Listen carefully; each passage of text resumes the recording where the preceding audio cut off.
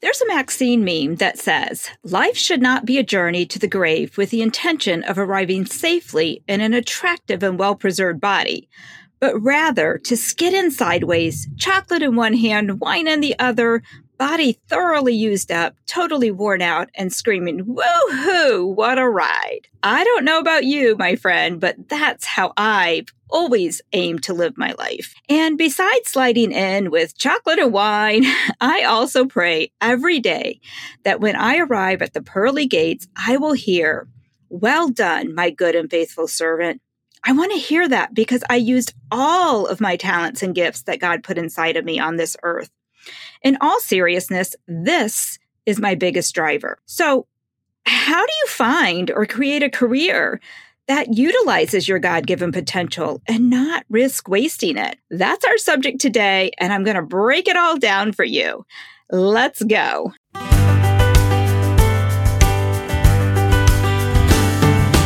Welcome to the Discovering Your Calling podcast. I'm your host, Sherry Miter. I'm here to help you unleash your strengths and get clarity on your calling.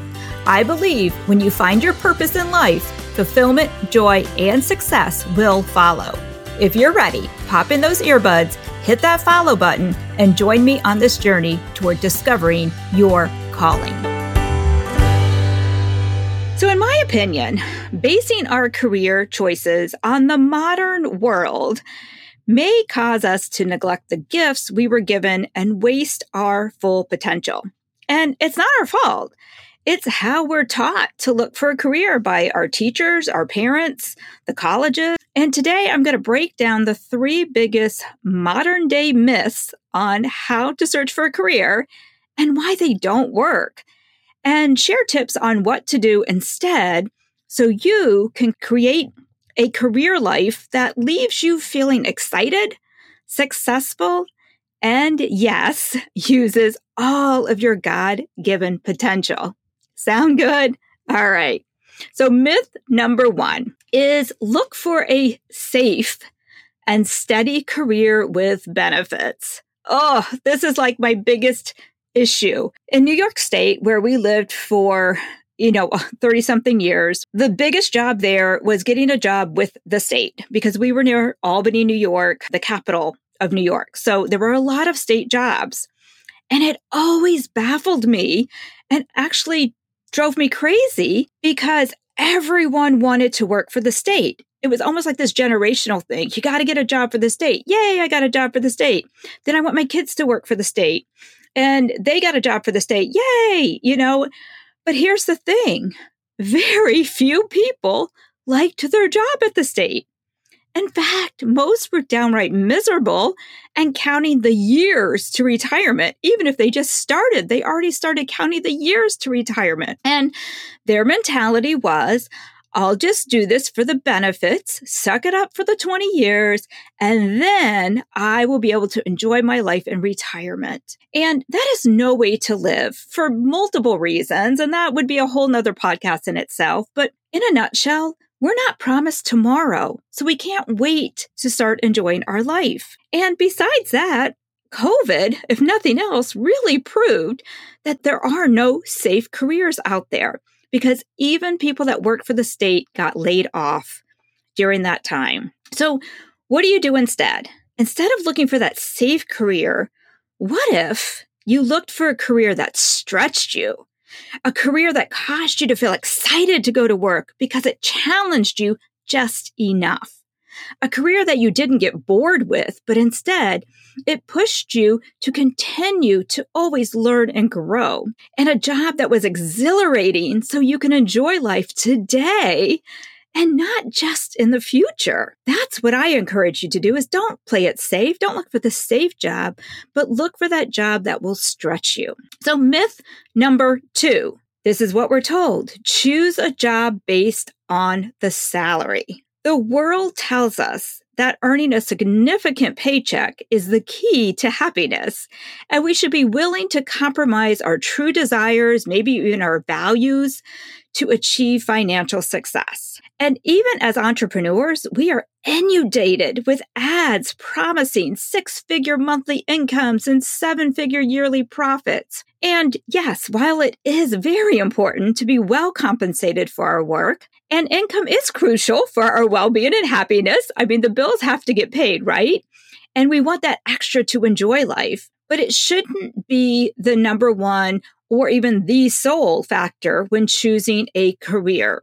And, yes, not that earning a significant salary is a bad thing, or we shouldn't strive to be well compensated. I mean, if God wants to bless me with a second 7-figure income, I am totally here for it. Trust me. And I hope you are too. But salary shouldn't be the deciding factor in choosing your career. And instead, imagine selecting a career that ignites your passion and gives you that sense of purpose. And you find that career, then you figure out how to earn a good income while pursuing that path. Here's an exercise that I use with my Discovering Your Calling Academy clients. And there's 2 steps to it. And this might help you figure out what is that purpose? What is that passion that I have? I'm not even sure what that looks like, Sherry. So here's the exercise. Number 1 is, what is the problem you see in your world that you'd like to help solve? This is your purpose, because we each see different problems in the world and that tug at our heart that make us like, oh, I want to fix that. So for instance, what I just mentioned earlier about all those people getting a job at the state and thinking they haven't made, that drove me crazy. That was one of the driving factors when I was in direct sales for what made me want to recruit people, because I saw all these people who were so unhappy at their job and they thought that was the only answer, was to get that safe, secure job.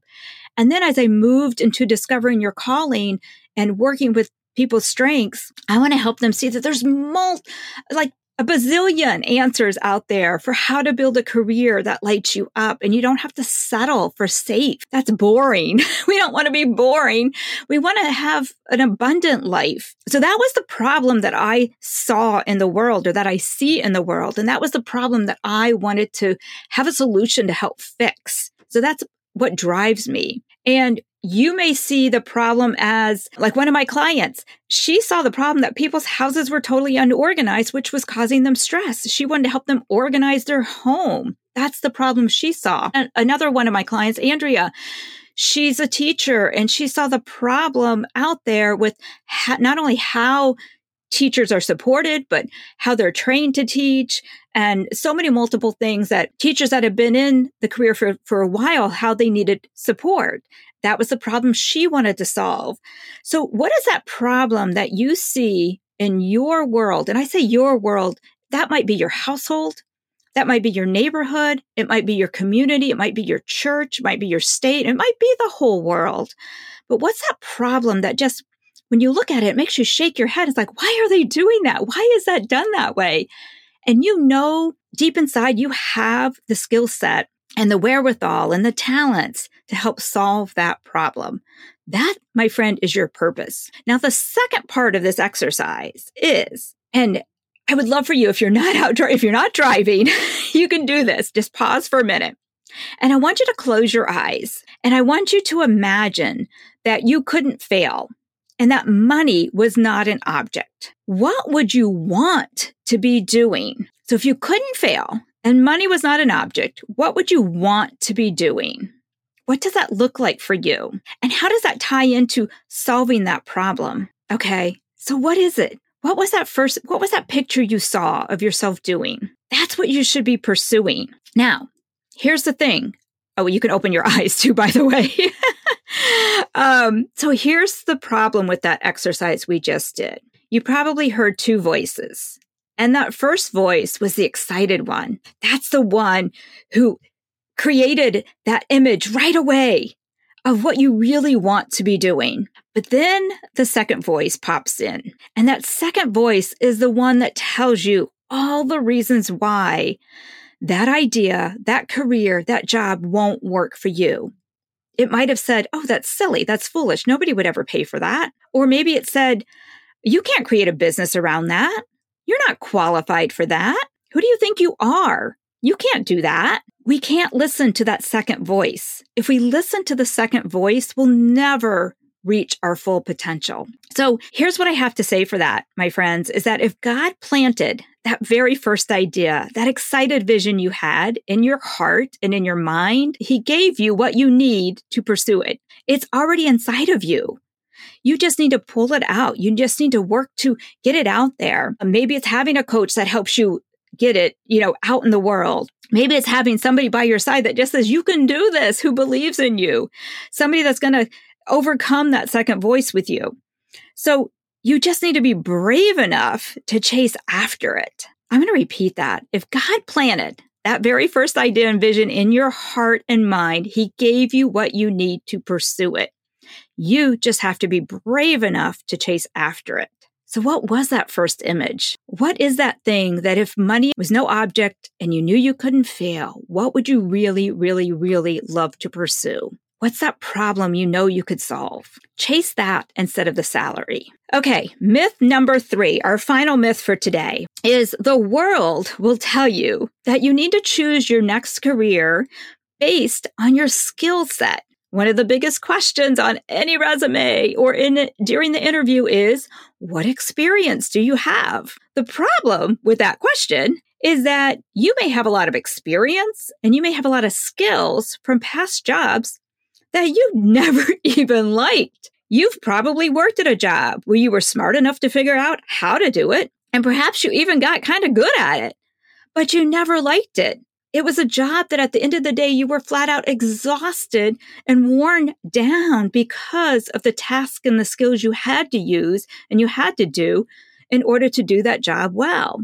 We don't want to continue to use those skills. That's not using your true skill set. That's not using your gifts and talents. I'm capable of doing the tech stuff in my business, but Lord have mercy, it exhausts me.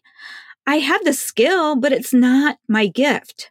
I'd rather spend time working with my clients or recording a podcast and hire out all those tasks that don't align with my natural gifts because there's somebody else out there who loves the tech stuff. So we don't want to get stuck in this cycle of always doing the skills that just because we can do them, that we should be doing them. The other problem with that is when you base your career search on your skill set and experience, you risk switching companies but yet still get stuck doing the tasks and the job that you didn't enjoy at the last company. It becomes a cycle of changing where you work, but not what you do. So when you base your job and your career search based on that skills, you may change the where, but you're not going to change the what. Now, in our Discovering Your Calling Academy, I ask the students to really evaluate and monitor their energy when it comes to skills and tasks that they have to do.